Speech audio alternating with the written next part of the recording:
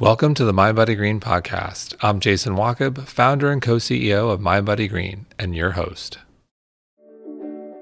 Kimbal Musk is a chef, restaurateur, philanthropist, and real food entrepreneur. His mission to pursue an America where everyone has access to real food is a mission we could all get behind here at MindBodyGreen. He's been named a global social entrepreneur by the World Economic Forum, and he's the co-founder and CEO of the Kitchen Restaurant Group, which, by the way, has one of my favorite restaurants called Next Door. And when I'm ever in Chicago or Denver, I always go.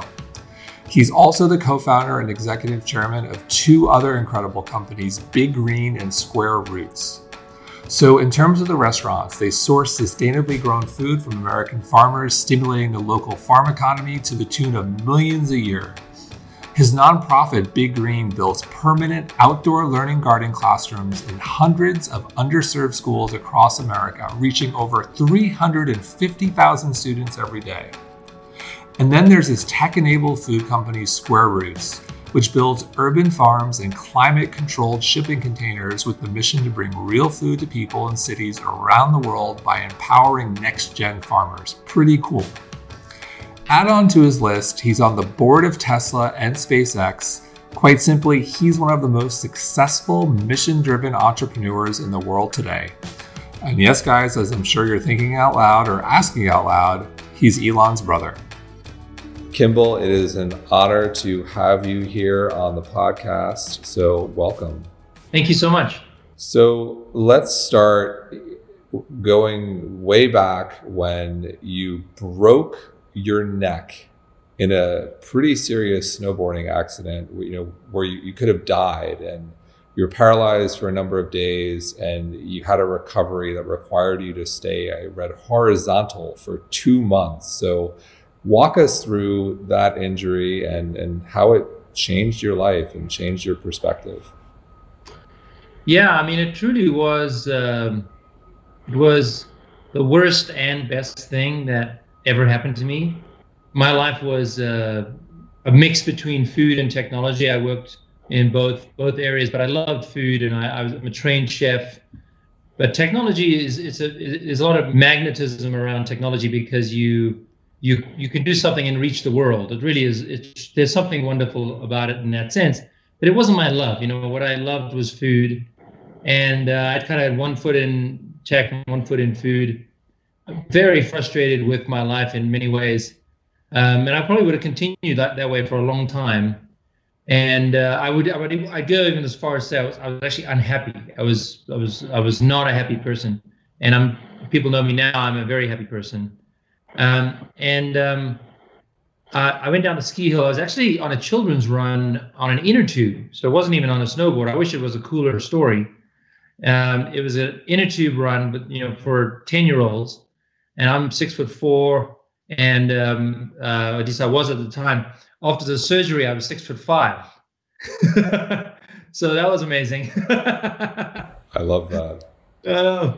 So I broke my neck, and I was in hospital paralyzed, which it's an impossible thing to describe. It is it's this feeling of nothingness.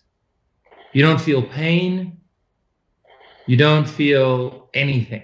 I wouldn't wish it on my worst enemy. It is just the most terrifying thing. The doctor was explaining to me that with the way I had broken my neck, it was a very, very unique way of breaking it. You can break your neck at different degrees, and I had broken it at a 0-degree angle, which never happens.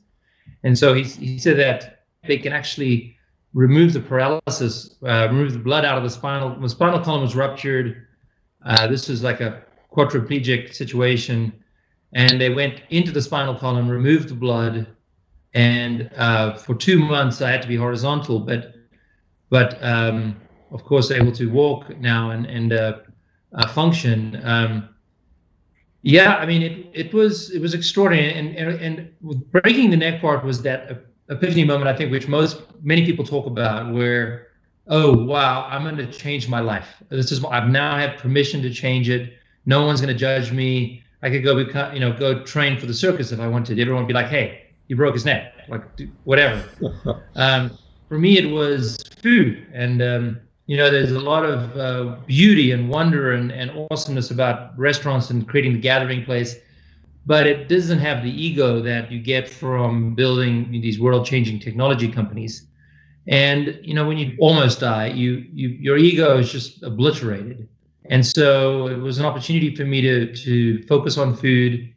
It wasn't just restaurants; it was really kids and food. Was what was really important to me was giving kids a connection to real food. My kids were at the time 4 and 7. Now I have 4 kids, but the older ones were that age, and it really meant so much to me. And I'd already done work on the side as a philanthropist supporting school gardens, that I said, I'm going to figure out how to scale school gardens, and I'm going to figure out how to scale the gathering place, because we need to connect with each other. We need to meet the love of our life for the first time. We need to go celebrate an anniversary or take a friend out for a birthday. That's what life's all about. What are we living for if not that? And it kind of brings us to this crisis today, which is about my worst nightmare, where we have to sit at home and not connect with each other. I'm just not designed for that at all. And I really am struggling with it, I'll be honest. So there's a lot to unpack there. And I want to go back. You mentioned the passion for technology and the passion for food. In your opinion, what are the similarities between those industries? And what are the differences? And going from one to the other is not something you hear of every day. And I'm curious, talk about similarities and differences, and what can tech learn from food, and vice versa, if anything. Yeah, it's a great question, and it is a question that I think about a lot. Let me maybe talk about what I hope will happen, rather than maybe what is happening. What I hope will happen is that technology will come more and more into food in a way that it helps us to connect with people more and more easily, more affordably, more accessibly. And at our restaurants, we are working on the ability to order from your iPhone, for example. And that is not in any way meant to remove hospitality or remove the server. It's just meant to be, we've all been in a restaurant all the time when you just want to order another round of drinks. Pull out your iPhone and order the drinks. It's that easy. Or you've been in a restaurant where you want to, leave it, and then you're waiting a little bit longer than you'd like for the check. Technology, those are easy things for technology to solve, and yet we haven't been able to solve that. And so what I'm doing at our restaurants is building technology that enables that kind of on-demand ordering from guests, but with the intention that we spend more time connecting with our friends in the restaurant. Maybe we order an extra drink because we're having more fun having a bit more fun than we expected. And you start at happy hour and all of a sudden it's 9 p.m. Like, I want technology to help us do that. And so that's kind of where I hope it's going, where I think the technology industry can learn from food is just this amazing power of connecting with each other that I know. I know many of my friends in Silicon Valley complain so much about how boring it is. There's just so little connection with others. But that's changing. There are more restaurants opening, better restaurants. Chefs are starting to realize their talents are appreciated there. People are starting to be more social. So I do hope that there's a merging of the two over time. And technology to me is really anything. A plate is technology. A table is technology. We invented those things at one point. So eventually they will merge together. And if what it results in is a more connected, more beautiful world, then I'm on board. So you mentioned accessibility, and you said your mission is to, in America where everyone has access to real food. So what does that America look like to you? What do you want it to look like? And why has access to real food just been so hard? I think there have been a number of reasons. Real food is, first of all, food that you trust to nourish your body, food that you trust to nourish the farmer, and food that you trust to nourish the planet. It's really not that complicated. But the problem with the industrial food system is you ship food from thousands of miles away. You lose flavor. You harvest the product before it's ripe, so you'll get lettuces or fruits and so forth that don't taste very good.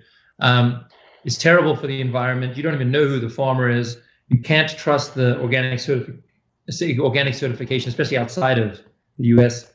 And we're shipping in food from as far away as China. I mean, it's like no one wins in this case, and certainly not the consumer, and not the earth, and not the farmer. And so the challenge with it is there's so many ways to tackle this. And what I've done at the kitchen with our restaurants is we have two levels. We have a restaurant called the Kitchen, which is higher end, strong focus on supporting farmers that we know and trust. Very seasonal.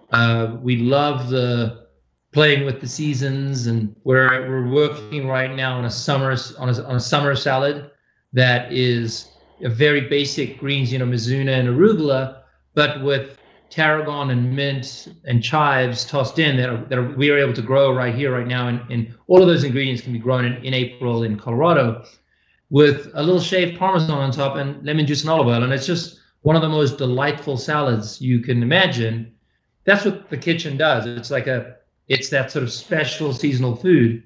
The challenge with it is it's a little more expensive than most people can handle. And so we created Next Door, which is really meant for 25 to 35-year-olds for more fun. The first thing you're going to order there is a margarita. You're not going to think too much about the food, because when you're 25, you're thinking about the margarita. And I'm 45 and I'm thinking about the margarita. That's right. Everyone right now is thinking about the margarita. And so Next Door is that fun place where you order the margarita first, and then we're actually changing the menu now, as you can imagine, with the COVID crisis. We're really thinking hard about how to change the menu to match the future. So in addition to ordering on your iPhone, which I think will be obviously much safer for the guests, but really we're doing it for our staff. I mean, our staff interact with customers 100 times a day, not having to exchange credit cards or keep their social distancing. Technology can really help there. But in the menu, we're also changing the burgers. So we're wrapping the burgers in paper in the restaurant. That's not a normal thing for a restaurant like ours to do, but we think that it's the right thing to do. And how do you design a burger that is, still in that very affordable price point, $8.95, $9.95, but with locally raised beef, all real food, and wrapped in paper, so it's safe and delicious. Literally working on changing the menu as we speak. We're an essential business, so we actually get to use this time to innovate, which is actually a little bit cool as well. But so that's what we're doing in the restaurant side. Think about the Next Door is focused on the 25 to 35-year-olds, and the Kitchen is more 35 to 55-year-old kind of focus.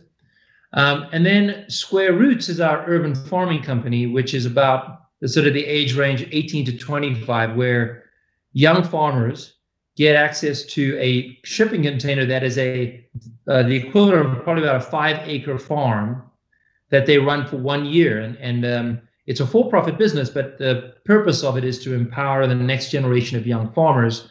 They only do it for a year, and then they graduate, and we set them up with a job in the food industry after that, usually farming, but sometimes in packaged food or restaurants. And the goal there is to reach young adults 18 to 25. And then with Big Green, that's a nonprofit. We work in schools, and we build learning gardens, which are beautiful outdoor classrooms that teach kids ages 4 to 18 science, math, entrepreneurship skills, English, all depending on the grade, all the way until the end of high school. And that is in almost 700 schools around the country. We're in Chicago, Memphis, Pittsburgh, Indianapolis, Detroit, Denver, and LA. I love it. And so personally, I remember the first time my wife and I discovered, I think it was the Kitchen Next Door in the train station in Denver. We did exactly what you said. It started with a margarita, and then it just kept on going. Although we were, I'm 45 now, so I aged your restaurant a little bit at the time. But just blown away. Right now, next door is my favorite for sure, because I think I just want to chill out. I just want to relax and have fun. Yeah, and we loved it. And what I love about the mission and what you're doing with the kitchen and Big Green and Square Roots, if you take a step back, one, it's about access, but it's also about education. And you could have all the access in the world, but if you don't know about why that choice is a better choice, you're probably not going to make it. And they go hand in hand. I love that approach about how you've come to a market where all the pieces have to come in. You don't just pop a restaurant and say like, okay, the food's amazing and you're going to love it and so forth. Like education's critical, whether it's with children, whether it's in the urban environment. You're addressing the whole ecosystem, if you will, or the system. Yeah. And that's powerful. Yeah, I love it. So Chicago is a great example where we have Square Roots just on the Michigan side of the border. And then we have Chicago, we have the kitchen as well as next door. And then we have 200 learning gardens in that city. And so we're having a wonderful impact on that city. And I can't say enough good things about Chicago. It's just been not only part of the mission and good to us as an organization, because it's oftentimes you go into a city and they're welcoming or less welcoming, you'd be surprised. They're really believers in the mission. They really want Chicago to be the best city in the world. Mayor Emanuel and now Mayor Lightfoot both believe in helping the underserved in their cities to learn about real food. The guests in the city of Chicago want to eat real food. They want next door. They want the kitchen. In fact, the kitchen in Chicago is our most successful restaurant, and that is a very discerning. They call it the Shark Tank of restaurants cities, because it's such a hard city to succeed in, and we're very proud that we've been successful there. And then with 200 learning gardens, where we reach 130,000 kids every school day in Chicago, teaching them science and English and math. And then as they get to high school, we teach them entrepreneurship skills. They actually grow the food and sell it to local restaurants, and we organize that, and it's a phenomenal program. Wow. So I've actually parked myself in that Chicago restaurant on my one-day turnaround business trips. My wife and I have both done that. We park there. I love that. And so, isn't it the most beautiful place in the city? It is just. It is. You've got that of the rest of the river. You've got the sun streaming in, and that building was an unused restaurant space for 2 decades before we took it over. We just love working with these old buildings that modern day restaurateurs kind of have forgotten, and they're just truly beautiful. These old buildings, they're like there's a magic to it. We even remove the plaster in that restaurant and some of the others where we can, and you'll see the construction drawings that they wrote in marker back in 1914 when they built the building, and we leave that up. It's so cool. That is cool. Well, look, everything you're trying to accomplish is cool. Looking at the whole system, and as we talk about access, I'm very curious, and I'm sure this is maybe a fluid conversation as the world is changing so rapidly. But before we go to COVID and how it's going to change the restaurant world, I'm curious, like, what is as you think about all three organizations, the kitchen next door, well, 4 Big Green, Square Roots, like, what is the vision? Where do you want them to be in, say, 3 to 5 years? What is the ultimate vision? I really don't think like that. I like to think 50 years out and say, by the time I pass away, let's hope I live to a healthy 97. That'd be nice. My grandmother lived to 98, so I think I can ask for 97. And I want to believe that I've made an impact in how people connect together, not just over food, but food being my vehicle for it. But I want a more connected world. I want more marriages through our restaurants. I want more parties and connecting of friends. And And when it comes to our learning gardens in schools, I want kids to grow up with a true understanding of what real food is. They still choose to eat other food. I mean, I have a burger in our restaurants. I'm not judging a burger, but my kids and the kids that we work with across all of our schools, now over 350,000 kids, they know what a tomato is. They know what lettuce is. They know what it is, and they can choose to eat it or not. But at least they know what it is. And then when it comes to our young farmers, my vision in 50 years is we will have graduated thousands of next generation farmers into the American food system. And whether they build new farms or whether they become the CEO of the next Google, they're going to come at it from this beautiful background and understanding what real food is. And they'll feed their employees better, or they'll feed their kids better, or they'll feed their community better. And generally, it's a happier world because of that. Amen. Take me there. I think we're all ready to go there. So on that note, how will restaurants change in a COVID-19 world? Like what can we expect? What does that dining experience look like? Yeah, I mean, I couldn't be more sad about this particular virus is so cruel when it comes to the restaurant gathering place. There are many restaurants like fast casual restaurants, fast food, they're probably fine.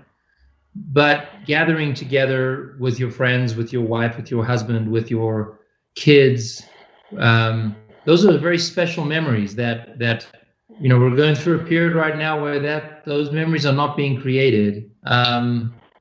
It's economically devastating, of course, and I feel for the entire industry. It is a tragedy for the general happiness and well-being of our society. That tragedy might take a long time to recover. We might take a long time to recover. What I look at China, for example, and I watch China very closely, where they have virtually no cases of coronavirus anymore. The restaurants are 40% full. There's still a lot of fear in those communities about whether they can come out. They've also been culturally wired to remain at home and order things online. And I don't have any issue with people ordering delivery or takeout from our restaurants. I think we want them to, and we encourage them.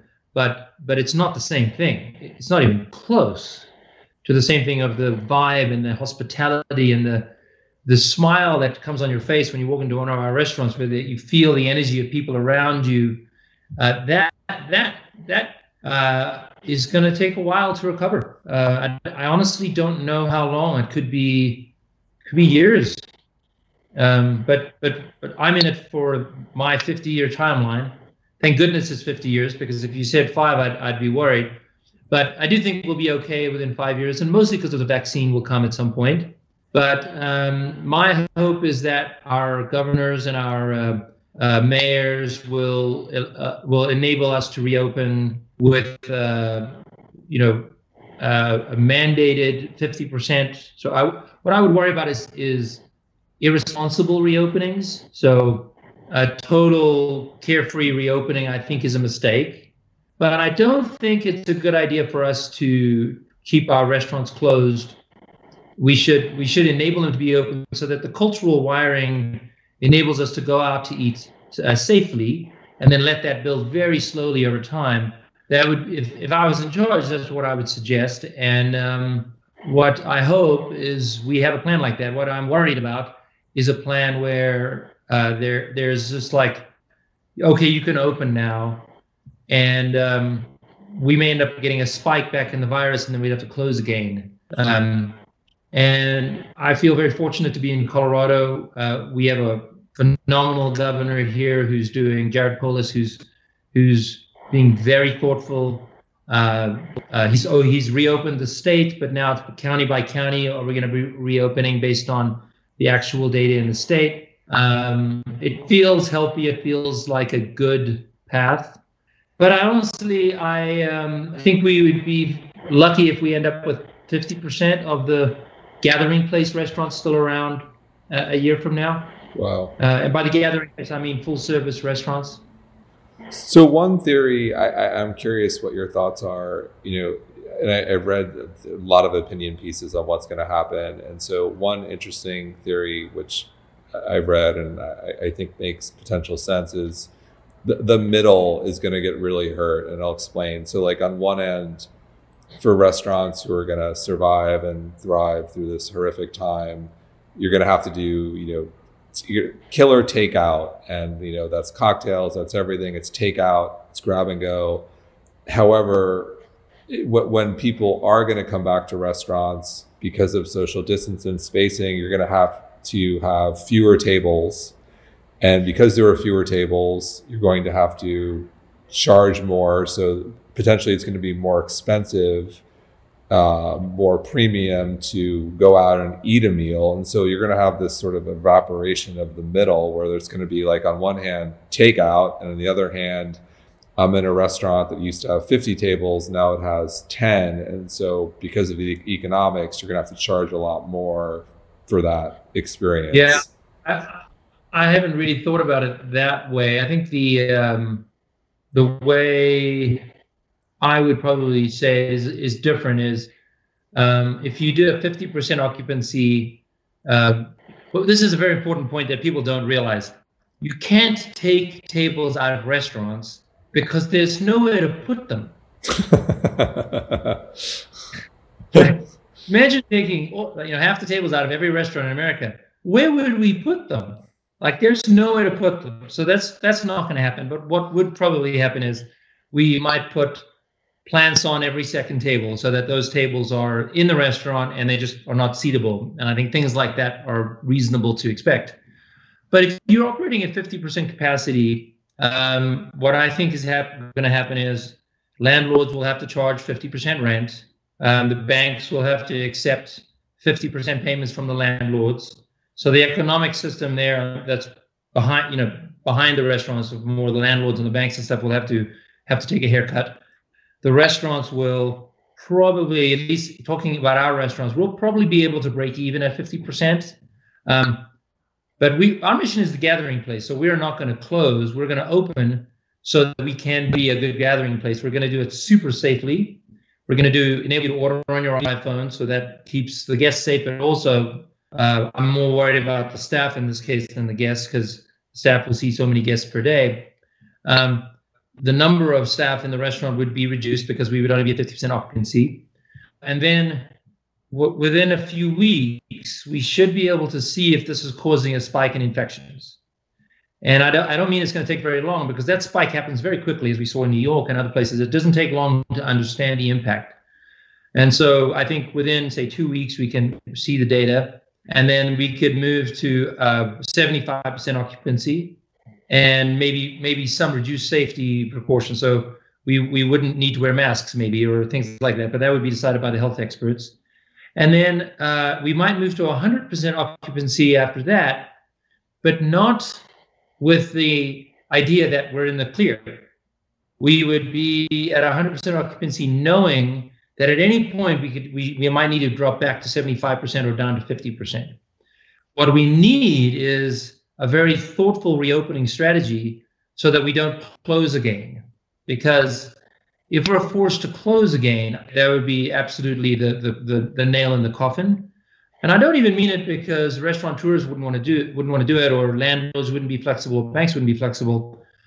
I mean that we would lose our workers. Our workers would be, at that point, convinced they should not be in the restaurant industry. They should find another industry to work in. And there would be mass exodus from the business. Right now, people are still expecting to come back to work, and they still love the restaurant industry. And most people are in the restaurant industry because they love it, not because of the money. And we're most cautious about that. So in our case, we're not planning on changing pricing. We're not planning on increasing pricing.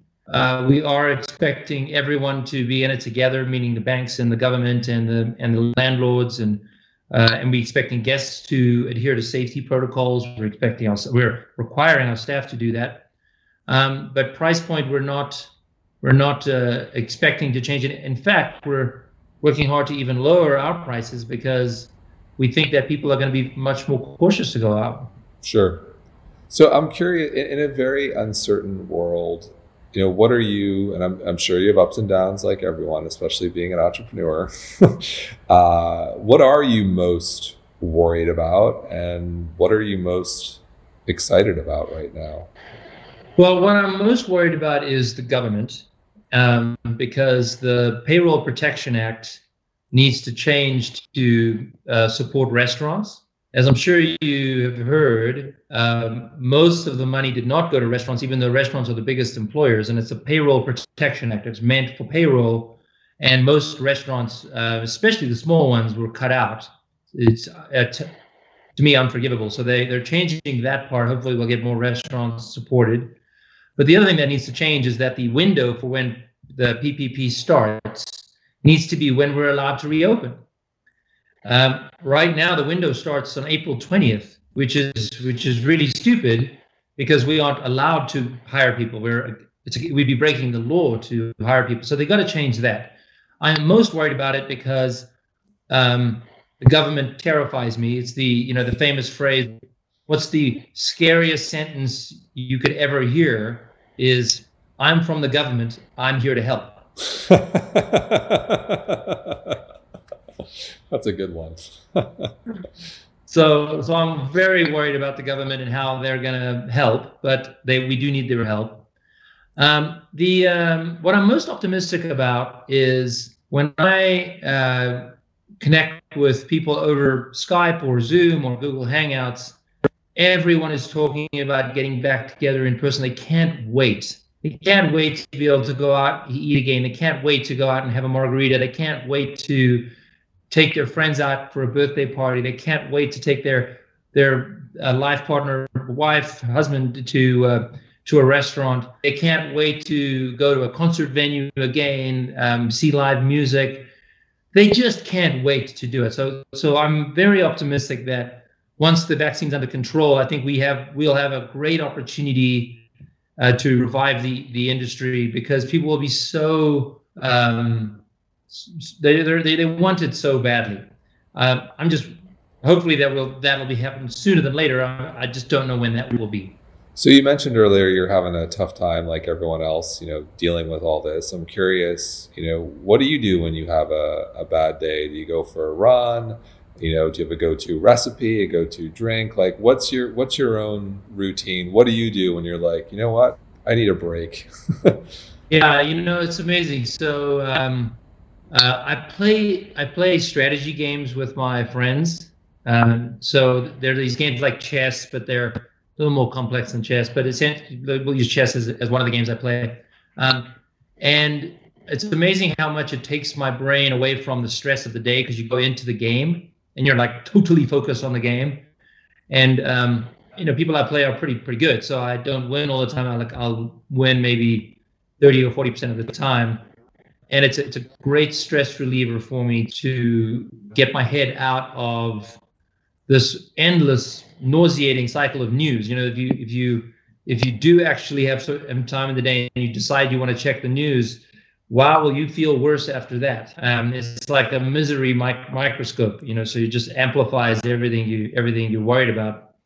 And it's always been that way, but it's much worse now. So for me, strategy games have been great.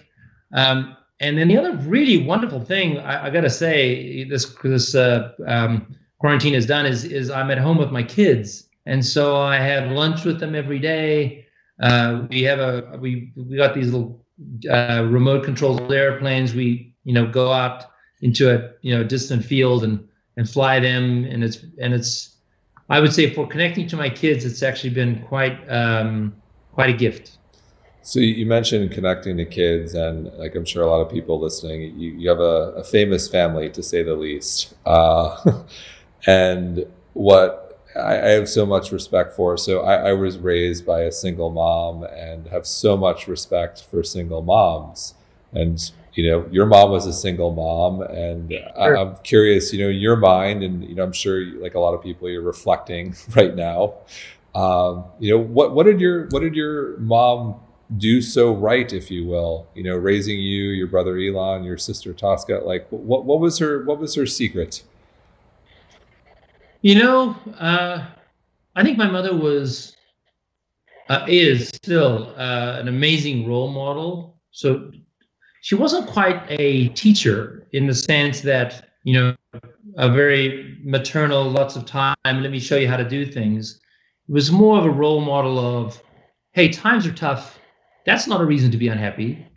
Life isn't fair all the time. That's not a reason to be unhappy. It was very much that sort of calm, matter-of-fact view. And because she worked 14 hours a day forever, and she probably still does to this day, and it supported the family and so forth. But also that gave us an enormous amount of independence. And so we had a role model of someone that worked very hard, loved what she did, and her phrase that I grew up with was "Do what you love, and the money will come." And my mother was a dietitian. It was not a high-paying job, and she was a model as well, which is actually a very low-paying job unless you get famous. She's gotten famous in the past few years, but it took her until she was 69 to earn more than $20,000 a year in modeling. It's just not a moneymaker, but she loved it, right? And in her dietetics work, she was actually very successful at that, but in terms of generating money. But the point is that you do what you love, and money will come, is something that my mother has always shared with us. And then the other thing that I think is great is she's a good friend, so it's not like she never really tried hard to be the maternal mother, right? She tried hard to be, she just naturally was a good friend. I mean, even if I was 7 or 8 or 9, it was a good friend, which I think was really nice. So a good listener. Yeah, supportive. I guess so. More like a supportive person. Got it. More like a supportive listener. Maybe that's a better way to say it. So like a cheerleader friend. So you mentioned she was a dietitian, now a model. I'm so curious. Like, your mom is absolutely stunning. What is she? What is she eating? What is she doing? What's her secret to health and well-being? What is she doing so right? 100% what we do at our restaurants and at Big Green and at Square Roots is my mother's philosophy of real food is actually a term coined by Michael Pollan, but my mother has been since she was 20 years old a real food advocate, and her belief in eating simply in a way that you can consistently do it. So she really is a believer in food that matches your lifestyle, not food that is a trend. So if your lifestyle is, you go to an office in a city and you have to be there at 8 a.m. and you leave at 4, then you should figure out a diet that works well for you during that day. If you work at home, you actually need a lifestyle diet that works better there. And it's really about matching to your lifestyle so that you aren't catching the next trend and thinking that that's going to solve your diet. But she wrote a book in the 90s called Feeling Fantastic, and it was all about really tracking what you eat, understanding what you like to eat. And it's a simple thing. You get a piece of paper and you break it into a little table of days of the week and in each hour of the day. And every time you eat something, you just write down. And at the end of the week, you watch what you've eaten, and you look at it and you say, these are the things that I liked to eat. These are things I didn't like to eat. And so you can start to design food for your lifestyle that way. But everyone is a little different. I love that and 100% agree. If it doesn't fit in the lifestyle, you're not going to stick with it. It's going to come and go. And one of my favorite lines around exercise is the best exercise is the one you actually do. Exactly. If you hate running, you're never going to run. You're going to stop running. So figure out what you like and build it in your life. Otherwise, it's just going to come and go. Yeah, exactly. And so, there's a wonderful book, The 7 Rules of Effective People, or 7 Habits of Effective People. Yep. And it has another great tip on eating and exercising. And it's basically, it says think about it on a weekly basis. How many hours do you want to dedicate to eating, like with your family or with yourself? How many hours do you want to dedicate to exercising? And then break it out across the week. Don't think about it day by day, because you can be so hard on yourself. But if you think of 1 week ahead, Friday is going to be a little different to Saturday because I got my kids at home on Saturday. I want to do brunch with them and I want to do yoga. Friday, I'm going to do the gym. So it's like it's really about understanding your lifestyle and matching it to that. So look, you're a successful entrepreneur who's been at this for 25 plus years. And I'm curious if you could go back 25 plus years to 1995 and give yourself advice when you and Elon started Zip2 together. What advice would that be? What advice would you give yourself? I'm pretty happy with the path that I took. But I really wanted to be an investment banker, which sounds super weird. But in the 80s, I was super excited about being an investment banker. Got into the top business school in Canada, and I got in. Then I got the best internship in an investment bank for the first summer, and wow, did it suck! And I do not want this to be my life at all. And so I dropped all my finance courses, and I had to stay in business school because you can't really get out without changing, without having to restart. And so I started doing physics and philosophy electives and enjoying my university more as a social experiment than a business school training. And I did enjoy it. So I think the advice that I would give myself would be, it's absolutely okay to change what you're doing. I actually did do that. I did that often. I've done that all my life. I went from technology to food. And so I've actually done that, and I feel good about that. But I would say there have been times when I've stuck in it too long, when not because and perseverance is what makes a business work, but it's because I didn't love it. And if you don't love it, I call doing startups, it's like chewing glass and looking into the abyss. And it is hard as hell. And so you better like your glass sandwich. For me, the gathering place in restaurants, man, I will chew glass to make sure that happens. But building a social networking app on your phone, it's just not meant for me. I just can't wake up in the morning and keep chewing. So on that same note, if you go back to 1995, what advice would you give your brother back then? He's obviously done great for himself. I really feel like both he and I do things for the right reasons, like because we really believe the world needs it.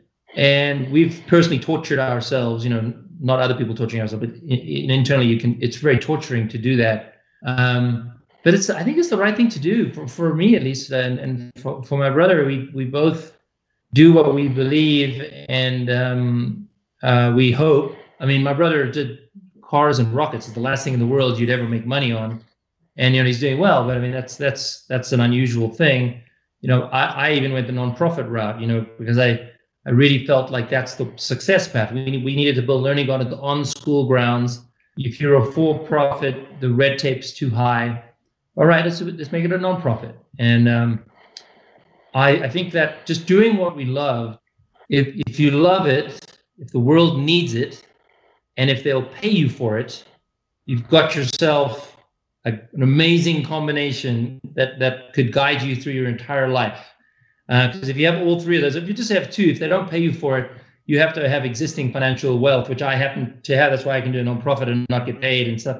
But really, you have to be able to be paid for what you're doing. Otherwise, it's a hobby.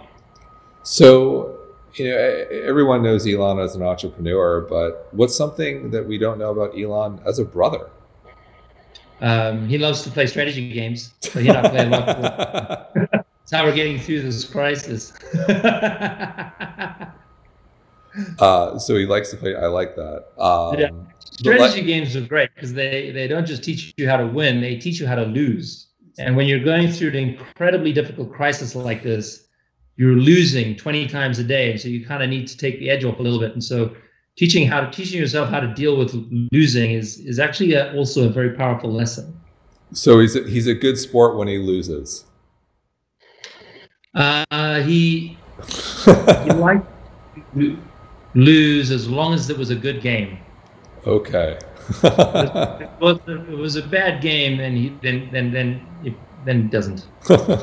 So how, look, I think for so many people, this is an opportunity for a reset. It's people are trying to find, a silver lining. It's also people dealing with, unbelievably difficult circumstances. And a lot of people are probably asking the question of, what do I want to do, and what does success really look like? And I'm curious, for you, how do you define success? What does success really look like? And what's your advice for people asking that very question right now as they're trying to make sense of this?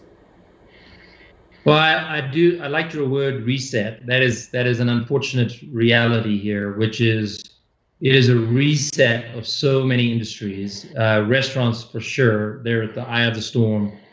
But for many businesses, it's a reset. And sometimes it's a good thing.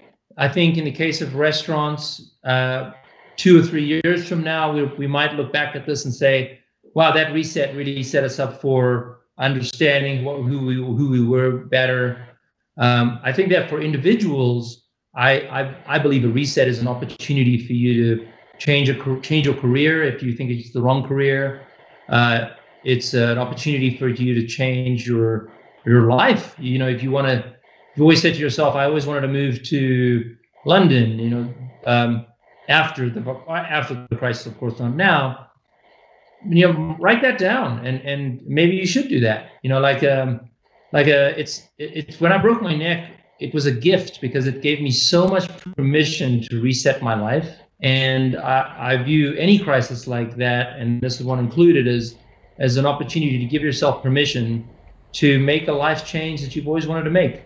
I love that. And so last question, any closing advice for aspiring entrepreneurs right now who are, looking to start a business or in the thick of it?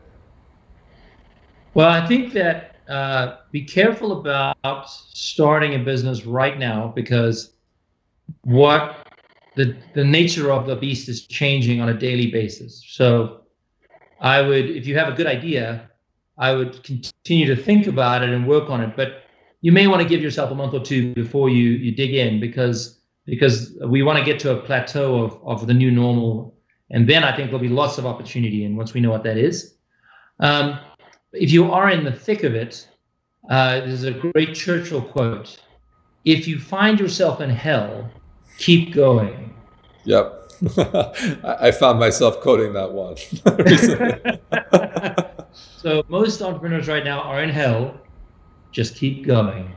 Well, we'll close there. Keep going, everyone. Keep going. Well, Kimbal, thank you so much for spending time with us and all the amazing work you're doing at the kitchen, Big Green, Square Roots. And we all look forward to getting back and having a margarita in a group bigger than one.